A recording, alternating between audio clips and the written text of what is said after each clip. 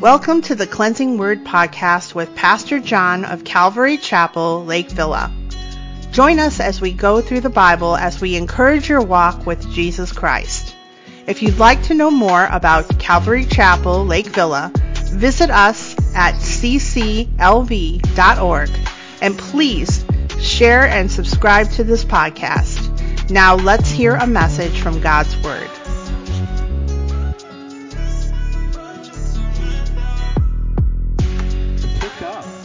In our chronological Gospels. What would you do if I wouldn't have been here to finish it? We would have been left on a cliffhanger. We're only like 2.5, 3 months, well, maybe 4 months away from the Lord's crucifixion as we've been journeying through the Gospels here in the last year and a half plus. And since it's been 2 months since my neck injury and I haven't been able to teach, we're picking up where we left off, but I'm going to do a little review for you. I didn't have this in my notes 2 months ago, but I have it in there now. But we are in lesson 57 of the chronological Gospels. I titled this message, I Am.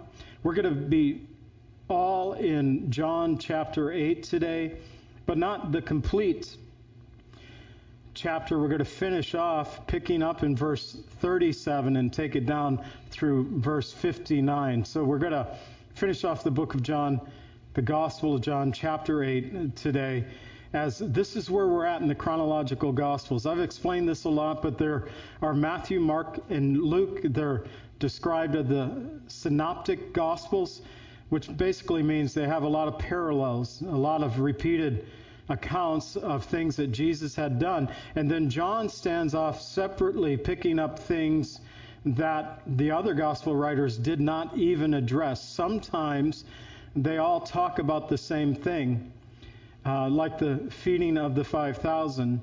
All four gospels pick that one up. But John here, we're in this period that really began in John chapter 7, verse 2, and it ends in John 10, verse 21, where we have 2.5 months of Jesus and his life being recorded for us from the Feast of Tabernacles to the Feast of Dedication, or Hanukkah as we know it today. And we have this 2.5 month period from Tabernacles, which is kind of October, sometimes into November, and then well, actually, I said that wrong.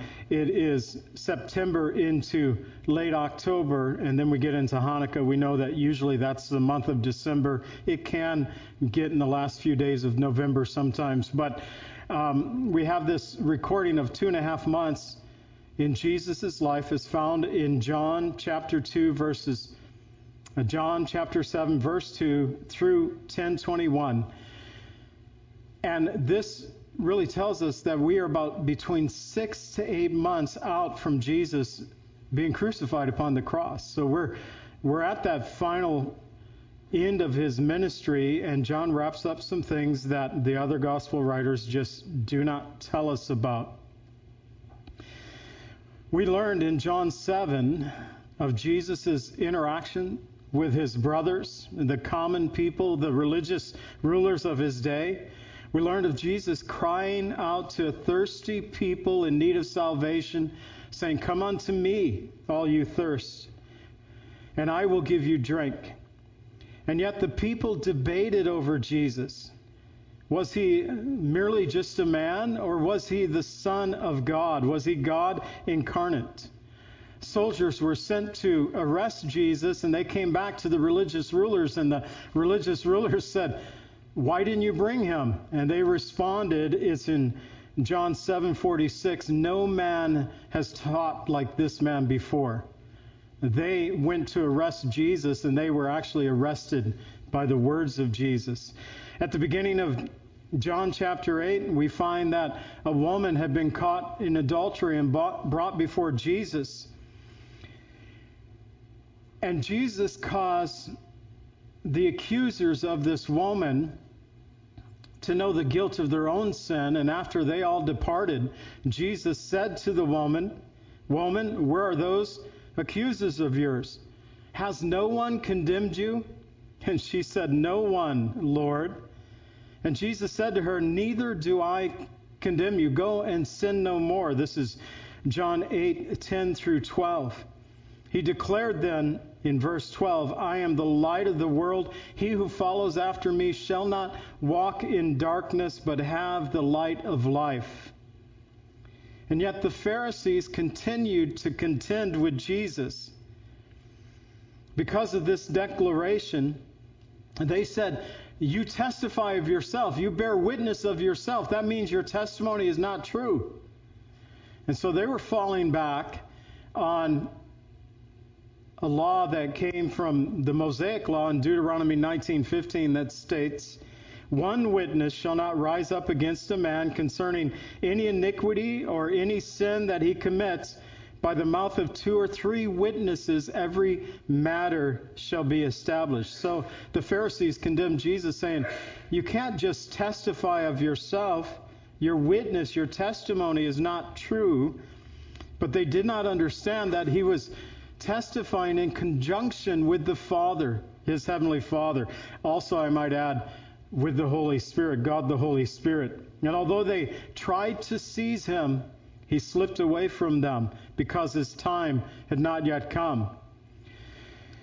Jesus went on to point out to the religious rulers that we have 2 different origins. He said, you guys are from beneath. I am from above. And while he was from above, coming down from heaven and from God his Father, he went on to talk about being lifted up, a reference that he made referring to the cross itself, that if I am lifted up, I will draw all men unto myself. And he was speaking about the cross that was coming, as I said, within 6 to 8 months. So the Jews contended with Jesus, saying that they had never been in bondage to anyone. We haven't been in bondage to anyone. Now, physically, this was not true. They had, as a people, been in bondage to the Egyptians. Their people for over 400 years in bondage. To the Babylonians, to the Medes and the Persians. They came under Grecian rule, and now they were under Roman rule. Physically, this was not true. They had been in bondage many times, and currently they were in bondage. But spiritually, this was also not true, because Jesus talked about the spiritual bondage of sin that was upon all of them. And then he stated, and this actually catches us up, in the very last verse that I read 9 weeks ago, John 8:36, therefore if the Son makes you free, you shall be free indeed. And that brings us up to the point of our study today. Picking up in John 8:37. I titled this, as I said, I am, taking it from John 8:37 through verse 59, taking the rest of chapter 8. And we're going to see 3 points. The true children of Abraham, verses 37 through 40. If God were your Father, verses 41 through 43. And if anyone keeps my word, verses, I said 43, my glasses, sorry. It's 41 through 47. If anyone keeps my word, 48 through 59. I have to get my eyes checked now.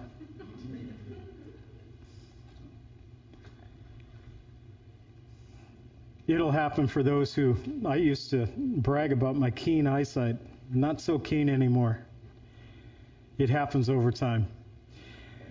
Our first point, verses 37 through 40. Let's go ahead and read the context. In John chapter 8, verse 37, it says, I know that you are Abraham's descendants, but you seek to kill me because my word has no place in you. And I speak what I have seen with my father, and you do what you have seen with your father. And they answered and said to him, Abraham is our father. And Jesus said, if you were Abraham's children, you would do the works of Abraham. But now you seek to kill me, a man who has told you the truth, which I heard from God. Abraham did not do this. If you were Abraham's children, Abraham's descendants. And while Jesus acknowledged the Jewish people, their heritage in Abraham, he did not equate that heritage as actually being true children of Abraham. Descendants, a Greek word that speaks about something sown. It's about sowing seed, but also the offspring or a remnant of people. And while Abraham had 2 sons, only one was freeborn and the heir of his father's house. In Galatians 4, verses 22 and 23, Paul writes to us that Abraham had 2 sons, one by a bondwoman and the other by a free woman. But he who was of the bondwoman was born according to the flesh, and he of the free woman according to the promise. Like Ishmael, born according to the flesh, the unbelieving Jews have been born in bondage according to the flesh.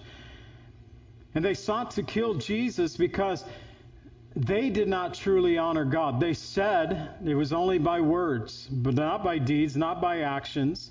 They did not truly seek to honor God.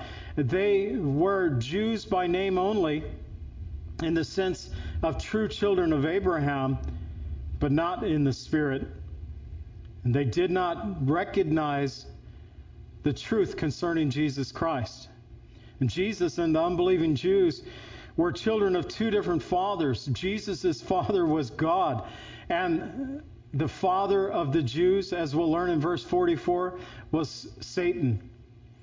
In Romans 9, 6 through 8, picking up in the second half of verse 6, for they are not all Israel who are of Israel, nor are they all children because they are of the seed of Abraham, but in Isaac your seed shall be called. That is, those who are the children of the flesh, these are not the children of God, but the children of promise are counted as the seed. So even today, as believers in Jesus Christ, we become children of Abraham. We're become children of the promise. So they answered Jesus and said to him, Abraham is our father. And Jesus said, verse 39, if you were Abraham's children, you would do the works of Abraham.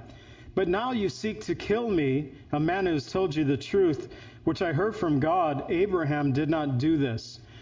So they would do the works of Abraham. So what are the works of Abraham? I believe we can find this in Genesis chapter 18, verse 19, where the Lord said to Abraham, actually, the Lord is talking, this is right before when the Lord came with 2 servants with him, 2 angels. And in chapter 19, the 2 angels go down to Sodom and Gomorrah and deal with Lot and his offspring and the destruction of Sodom and Gomorrah. And so the Lord is speaking to those 2 messengers that came with him and appeared to Abraham. And the Lord said to the 2 messengers, I have known him, speaking about Abraham, I have known him in order that he may command his children and his household after him, that they keep the way of the Lord to do righteousness and justice, that the Lord may bring to Abraham what he has spoken to him. So the works of Abraham, that they would keep the way of the Lord. We looked at this same verse on Wednesday, and Wednesday I said we'd be coming back to it on Sunday, and here we are. That they would keep the way of Abraham. That Hebrew word shamar for keep can mean to hedge about, to protect yourself, literally to hedge about with thorns. And it means to keep, to preserve, to guard over. We are to keep the way of the Lord. And there are many ways that we can keep the way of the Lord in our lives today. Years ago, it was, for me, the discovery of Christian radio and listening to Bible teachers on my way to work. I usually, when I was a brick mason, had at least an hour's drive to get to work, an hour's drive to get home. And so it gave me time to listen to Bible teachers. And then I discovered, well, initially, and this shows my age, I know, I discovered cassette tapes with just the Bible being read. And so I could listen to the Word of God. Or then we updated and got really fancy with CDs.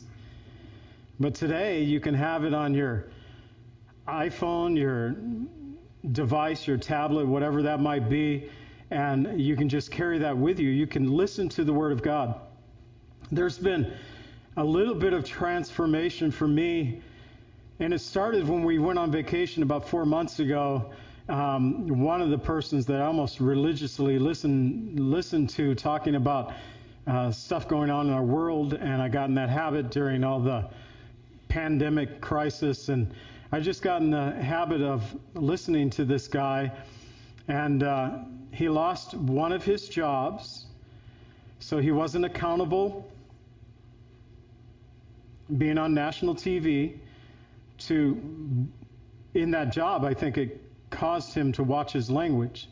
But once he lost that job, he no longer watched his language anymore. And so I even emailed him and said, you probably testify of Jesus Christ more than any other commentator that I listen to, but your language has always been kind of on the edge, and now it's just plain bad. And so I just started listening to the Word more. I would just in my heart, yesterday morning, I started listening to somebody. It was some show that was 3 hours long. It's I'm not going to listen to that. And I was doing something that I could have occupied my time for 3 hours. But it's no, I don't want to hear that. What's Pastor Chuck have to say? I listened to a message on Pastor Chuck from John 8 and the light of the world. I just listened to him teach the Word. So you fall back to that. You keep the way of the Lord. How do you keep the way of the Lord? The Hebrew word shamar is to hedge about as with thorns. You protect yourself by the word of the Lord. But also to do righteousness and justice. Two more Hebrew words for you. It's sadaka mispat. So sadaka for righteousness. It means to be righteous, to be blameless in conduct, to have integrity. And it's both of these words, to do righteousness and justice, they're both legal terms. But sadaka, righteousness, translated as righteousness for us, and misfat, justice, it's a masculine noun that refers to a legal decision or a legal case.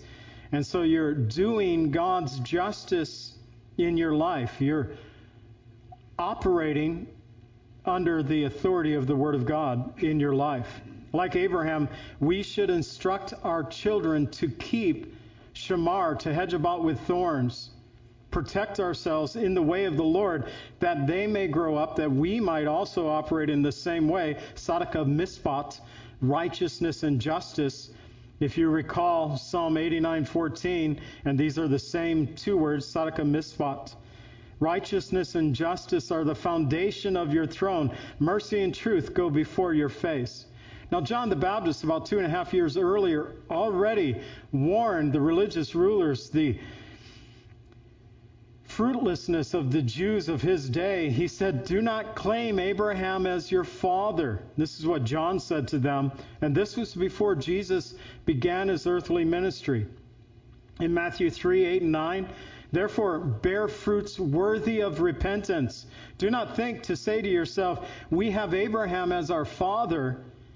For I say to you that God is able to raise up children unto Abraham from these stones." Don't just keep bragging about your physical descendants, your heritage. Merely being physical descendants of Abraham did not automatically make them true children of Abraham. And the same is true for those who live here in the United States today. Although Christian faith has been a big part of the heritage of the United States, it just doesn't make us Christian because we've been born in this nation. In fact, this nation is changing rapidly. A survey was done in 2022, and the title of the survey is this: "America's Christian majority is on track to end." And so reading a couple of paragraphs from this, Christians could make up less than half the U.S. population within a few decades. The study found that Christians accounted for about 90% of the population 50 years ago. I just kept reading that over again. 90% of the population 50 years ago. But as of 2020, they slumped to about 64%. So we still hold a majority, but we've lost quite a bit. If recent trends continue, changing from one religious affiliation We project that Christians could make up between 35 and 46% of the U.S. population by 2070. So yeah, it's a long way off, but by 2070 we would be a minority of the population rather than a majority of the population. Americans who are religiously unaffiliated were projected to approach or overtake Christians by that number in 2070, and at the same time, the percentage of those following other religions was expected to double. So true faith comes by confessing our sin, believing in the works of Jesus Christ and that he did upon a cross, his death, burial, and resurrection. True children of God keep his ways by doing righteousness and justice. In verses 41 through 47, we find, if God were your father, I'll read the context. This Bible, I have to tell you, it's so light when I pick it up. Truly following the doctor's orders here. You do the deeds of your father. Then they said to him, we were not born of fornication. We have one Father, God. And Jesus said to them, if God were your father, you would love me, for I proceeded forth and came from God, nor have I come of myself, but he sent me. Why do you not understand my speech? Because you are not able to listen to my word. You are of your father. You are of your father. Got to read every word. You are of your father, the devil, and the desires of your father you want to do.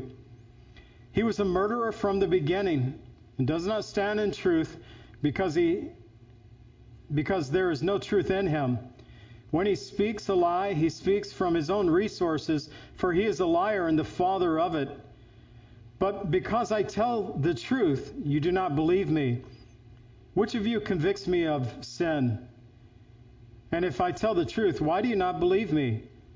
He who is of God hears God's words. Therefore, you do not hear because you are not of God. So they said, we have one Father, God. So they went from being, we're children of Abraham, let's up it one, and now we're children of God. God is our Father. And Jesus said, God's not your father. Satan's your father. The devil's your father. And you're doing the deeds of the devil. They were responding to Jesus' condemnation by questioning the legitimacy of his birth.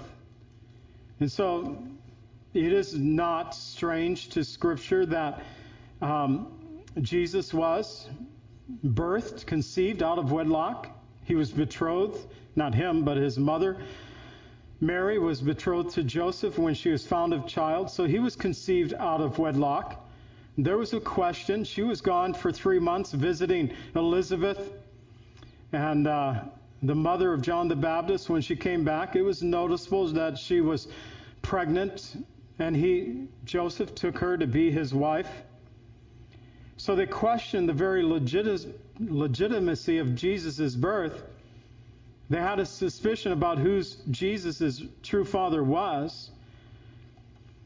And yet, they moved from calling themselves children of Abraham to children of God.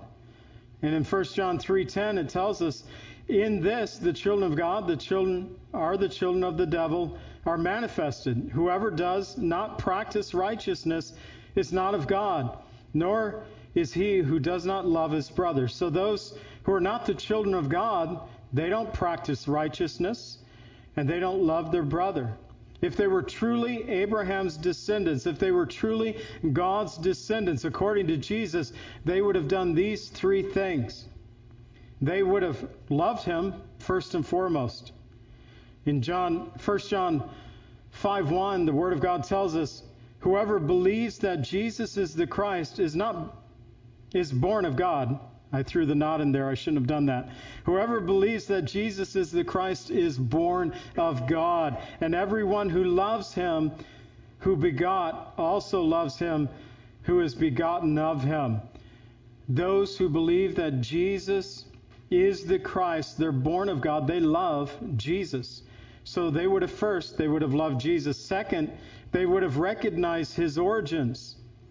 Like Nicodemus, who came to Jesus at night in John 3:2, said, Rabbi, we know that you are a teacher who comes from God. No man can do these things that you do unless God is with him.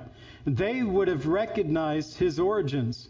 They saw the miracles too, but they denied the message, the witness, the testimony that the miracles were presenting to the people. And third, they would have understood his teaching.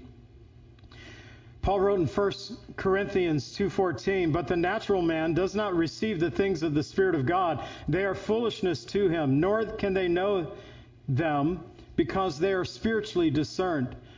If they would have been truly the children of God, descendants of Abraham, they would have loved Jesus first. Second, they would have recognized Jesus' origins. And third, they would have understood his teachings.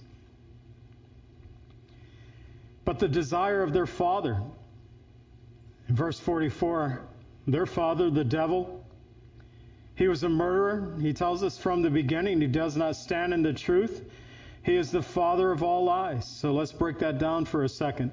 The unbelieving Jews were like the devil. They were like Satan. And it teaches us four things here about Satan. First of all, that he was a murderer from the beginning. Now, I don't know if that from the beginning... Sorry, I just hit my mic.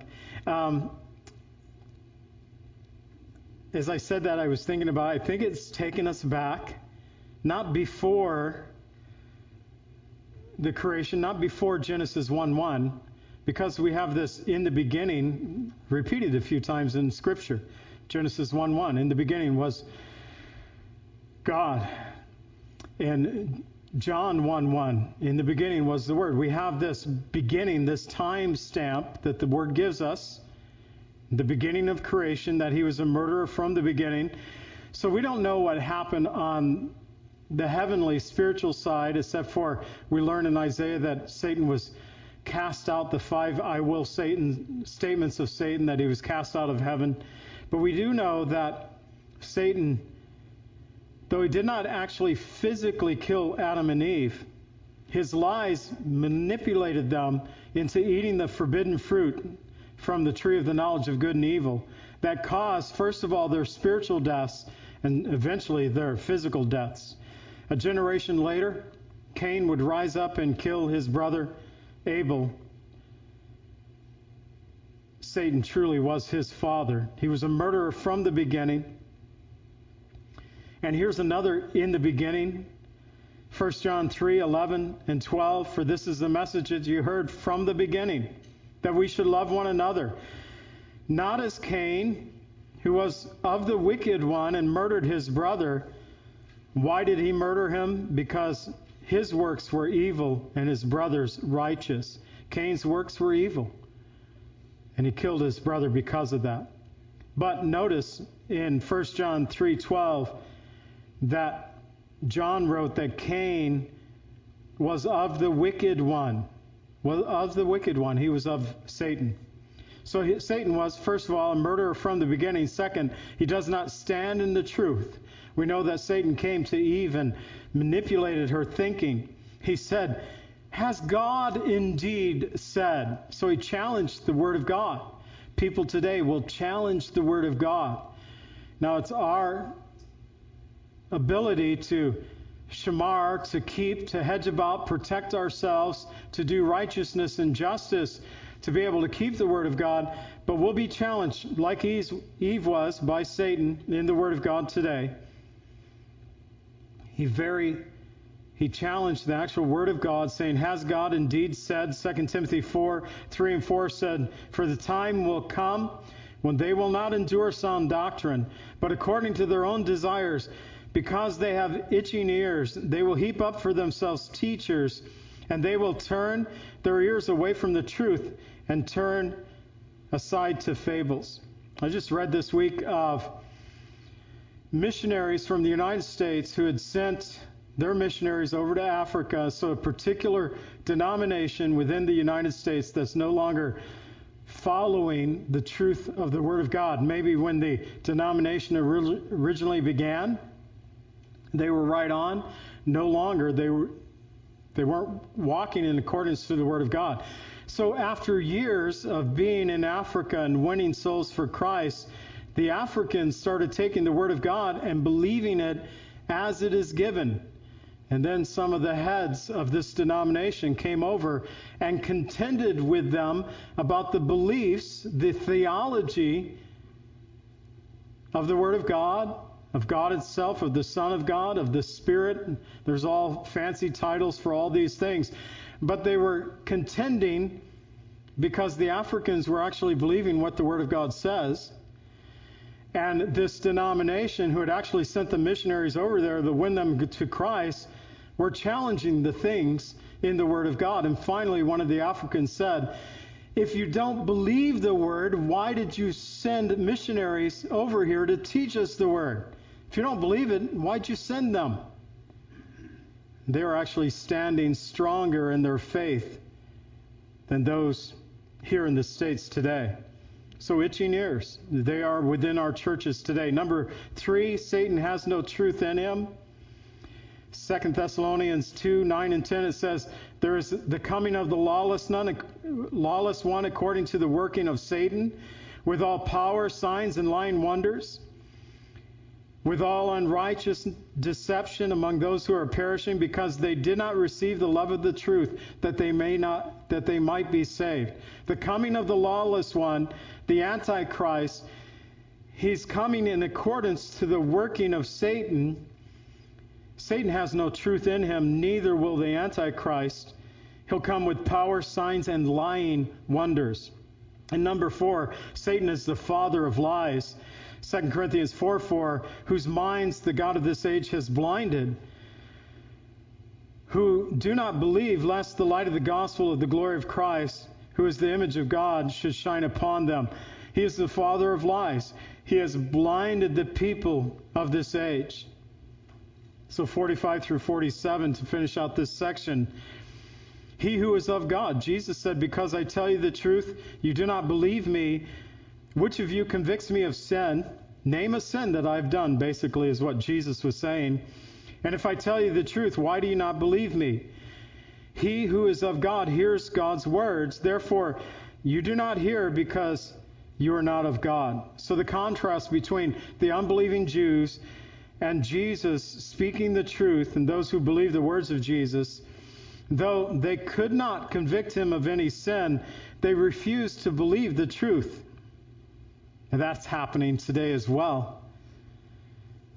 Today, truth is relative. Whatever your truth is, that's good for you. And whatever my truth is, you have to agree with my truth that it's good for me. Unless my truth disagrees with your truth, then I can't have my truth. It's really bizarre the way things are going today. He was speaking truth, and if they were truly of God, they would have believed in him. 1 Peter 2:22 says, who has committed no sin, nor was any deceit found in his mouth. Again, in Hebrews 4:15, speaking about Jesus being sinless, for we do not have a high priest who cannot sympathize with our weaknesses, but was in all points tempted as we are, yet without sin. Here's another survey for you. Nearly 40% of Gen Z, so this is from 1997 to 2012, and they're really, the age group goes there ranging from age 11 to 26, but they're looking at the adults, so 18 to 25 is what they zeroed in on. Nearly 1/4 of Gen Z adults believe Jesus was a man who sinned like everyone else rather than the incarnate Son of God. So polling found that 38% of people ages 18 to 25 believe Jesus Christ was human and committed sins like other people. And the result is roughly in line with Gen X, 37%, millennials, 35%, baby boomers, 35%. The one exception we have a few exceptions here. Americans who are 77 years old and older, they were at 26%. And it closed out saying, the 77 years and older are most likely to be Bible users of any generation. So 58% of the 77 years and older use their Bibles more than any generation. So we're not using the Word of God. We're getting, and this is a danger in the church itself too. I was thinking as we were singing today, and yesterday, Bob and Dana and Kevin and myself, we were talking a little bit about music and worship leaders. And it used to be that Christian hymns were really deep in theology. You sing old hymns from the 1800s and the early 1900s. You're going to come out of that memorizing these hymns, having really a sound, for the most part, theological base, foundation. Sometimes they got it wrong, but for the most part, they were sound in theology. The Christian music that's coming out today isn't necessarily sound in theology. It may lift us up, it may make us feel good, it may draw us to worship, but it probably often is not sound in theology. They're saying things in ways that really don't align in Scripture, and so we need to be aware of these things. But what I was going to say, that happens in music. Music is very influential. It can happen through text, through things that we see in our social media accounts and stuff, that we may have a lot of knowledge, but we don't have depth of knowledge anymore, and it's dangerous. We need to, the works of Abraham, Genesis 18:19, to keep the ways of the Lord, to do righteousness and justice. And the only way that you can learn to keep the ways of the Lord is by knowing the Word of God. If Jesus was a sinner just like us, then his death could not atone for our sins. 2 Corinthians 5:21, for he made him who knew no sin to be sin for us, that we might become the righteousness of God in him. And true children of God believe that Jesus was without sin and that he came from God. And we close out our last section, verses 48 through 59. Then the Jews answered him, do we not say rightly that you are a Samaritan and have a demon? And Jesus answered, I don't have a demon. I honor my Father, and you dishonor me. I do not seek my own glory. There is one who seeks and judges.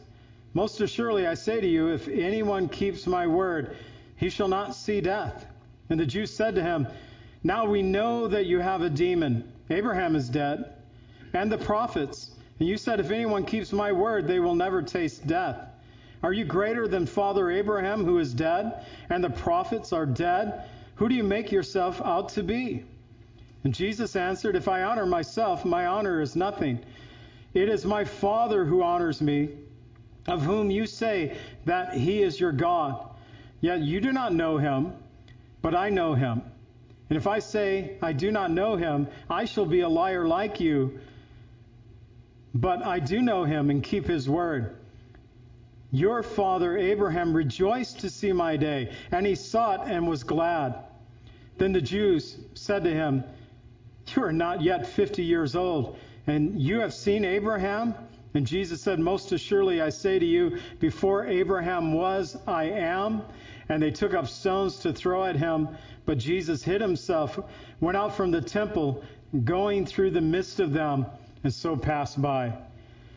And he begins saying in verses 48 through 51, I honor my Father. Unable to refute Jesus' condemnation of them, the Jews attempted to divert attention away from themselves and onto Jesus. Ad hominem. I don't say that one good, but it's critical thinking. It's a term that's used that when you get in trouble, when you're arguing with someone, you get in trouble, name call. That's basically all it means. Your father's the devil. You have a demon. That's all they're doing. Change subject, put it back on the person, not on yourself. So attacking the person's character rather than their argument. They first did this by calling him a Samaritan. They were basically calling him a half-breed. They already said, we don't know the origin of your birth, that you were conceived out of wedlock, which is true. But now they're calling him a Samaritan. Jesus didn't address this. But we do know in Isaiah 53:3, it tells us that he was despised and rejected by men, a man of sorrows, acquainted with grief. We hid our face as it was from him. He was despised, and we did not esteem him. Second, they said that he had a demon. They connected his words to the power of Satan and not to God. In Mark 3:22, they said, he has Beelzebub. By the ruler of the demons, he cast out demons. So this is something they've already accused him of. And Jesus denounces their false accusations by reminding them that he honors and seeks the glory of his Father. And then he adds that he has power over death. In John 3:36, the word tells us, he who believes in the Son has everlasting life, but he who does not believe in the Son shall not see life, but the wrath of God abides upon him. So the Jews, 52 through 53, they say, we know you have a demon because Abraham is dead. The prophets are dead. But is Abraham dead? Matthew 22:31 and 32, it tells us, but concerning the resurrection of the dead, have you not read what was spoken to you by God? God saying, Matthew 22:32, I am the God of Abraham, the God of Isaac, the God of Jacob. God is not the God of the dead, but the God of the living. And though Abraham may have been physically dead, spiritually he lived on in the presence of God. The prophets themselves, in Hebrews 11:13 and 16, it talks about their physical death. These all died in faith, not having received the promise, but having seen them afar off, were assured of them, embraced them, confessed that they were strangers and pilgrims in the earth. Hebrews 11:16. They now desire a better, that is a heavenly country. Therefore God is not ashamed to be called their God, for he has prepared a city for them. Though physically dead, their hearts were in tune with the spiritual realm. They sought a heavenly country. God prepared a city for them and for us. So being greater than Abraham and the prophets, Jesus offers now eternal life to those who would believe in him. John 11:25 and 26, I am the resurrection and the life. He who believes in me, though he may die, shall live. And whoever lives and believes in me shall never die. So they're talking about physical life and death versus that of the spiritual.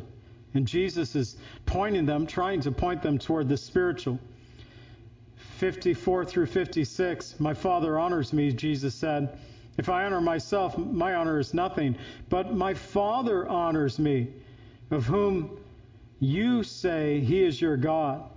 So God brought honor to Jesus and ultimately glorified him through his work on the cross.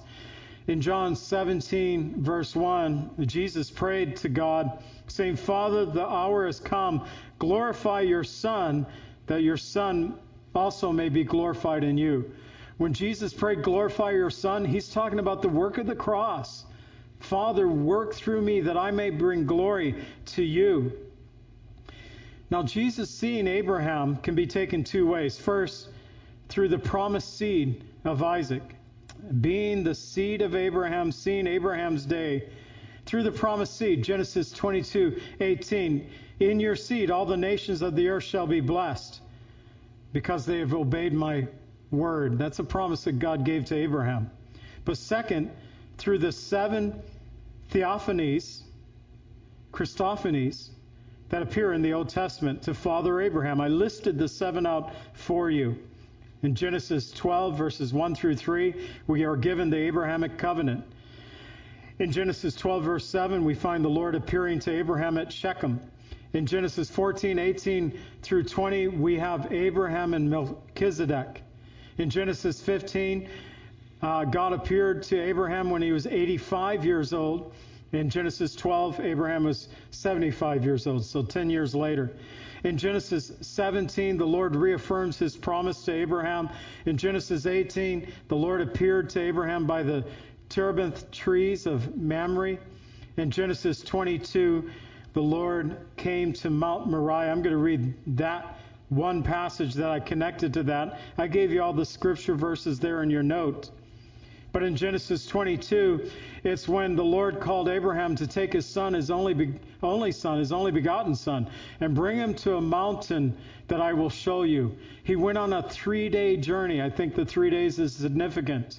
For 3 days, to Abraham, his son Isaac was dead, because God had told Abraham to sacrifice his son on the mountain that he would show him.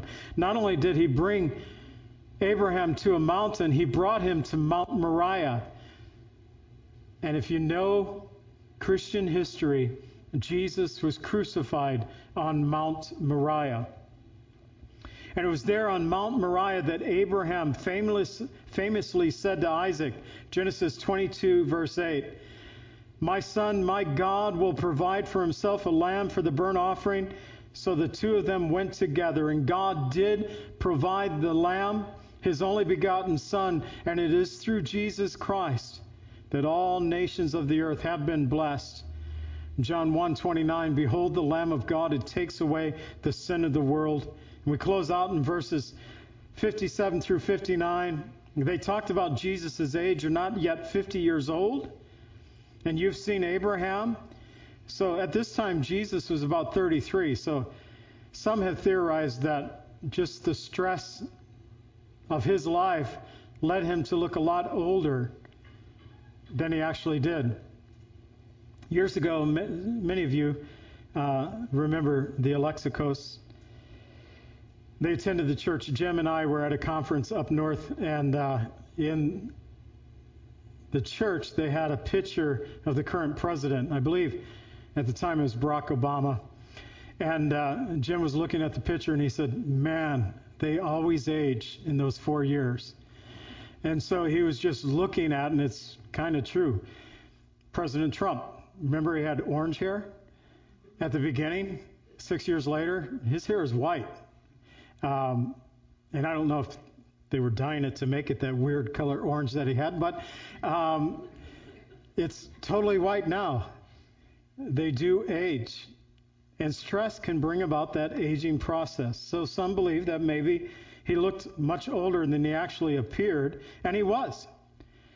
Micah 5:2, "O you, Bethlehem Ephrathah, though you are of little in thousands of Judah, out of you shall come forth one, a ruler in Israel, whose goings forth are from old, from everlasting."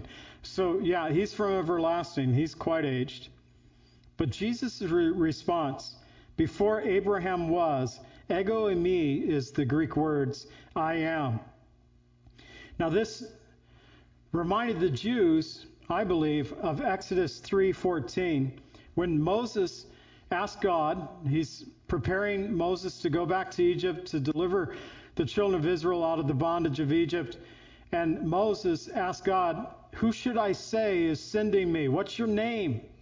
And God responded, Exodus 3:14, "I am who I am. Thus you shall say to the children of Israel, I am has sent me to you." By declaring I am, ego eimi in the Greek, Jesus was equating himself to God the Father. The Jews knew this. That's why they picked up rocks to stone him. In John 19:7, they'll say it again. "We have a law. According to our law, he ought to die because he made himself to be the Son of God." And yet Jesus slipped away. His hour had not yet come. Verse 59 tells us that he went out from the temple through the midst of them, passed by them. We don't know how he did that, but he was not stoned. And I think that is significant. We'll look at it again one of these days. But The Jews have often tried to stone Jesus, but Jesus died for the sins of the whole world. It wasn't by stoning that he was going to die, but it was through the cross. He who is hung on a tree, according to the Old Testament scripture, is accursed of God. And so it was necessary for Jesus to be crucified, one, because it shows that he was accursed of God. He put our sins upon him to bear our sins there on the cross, but also that Jesus died for the sins of the whole world, both Jews and Gentiles. They were both involved in the death of Jesus. So the whole world brought condemnation against Jesus in that sense. So today we've seen the I am in John 8:37 through 59. If you were Abraham's children, we learned there that the true children of Israel always keep righteousness and justice. In our second point, if God were your father, we find that the true children of God believe that Jesus was without sin and that he came forth from God. And finally, our last point, if anyone keeps my word, they are the true children of God because they're able to recognize Jesus as I am. And to know that true freedom, it's only found in Jesus Christ, the great I am. And Father, as the worship team comes, as we prepare to close in one last song, I pray, Lord, that you would be with us now. We've went through a lot. Your Spirit can deal with us in various ways when we hear the proclamation of the Word. I also know, Lord, that sometimes it's not the Bible teacher that convicts the heart, but maybe it's a verse that's read. Maybe it's a song lyric that was sung. Maybe it's some conversation that the brothers and sisters have already had with one another this morning. Or maybe, Lord, some have already come with the work of their Spirit upon their hearts, and they just need to get something right with you today. They've arrived to church with the condition of the heart in that way, and they're ready to surrender now. I pray that you'd work in this hour, Lord. Pray for those who hear on the radio, listening either on the radio, watching through video, or at a later time. Let your Spirit work among us. We pray in the name of Jesus. Amen. It's been a blessing to be with you today, and I pray that God would bless you, and that he would keep you, that his face would always shine upon you and give you peace. God bless.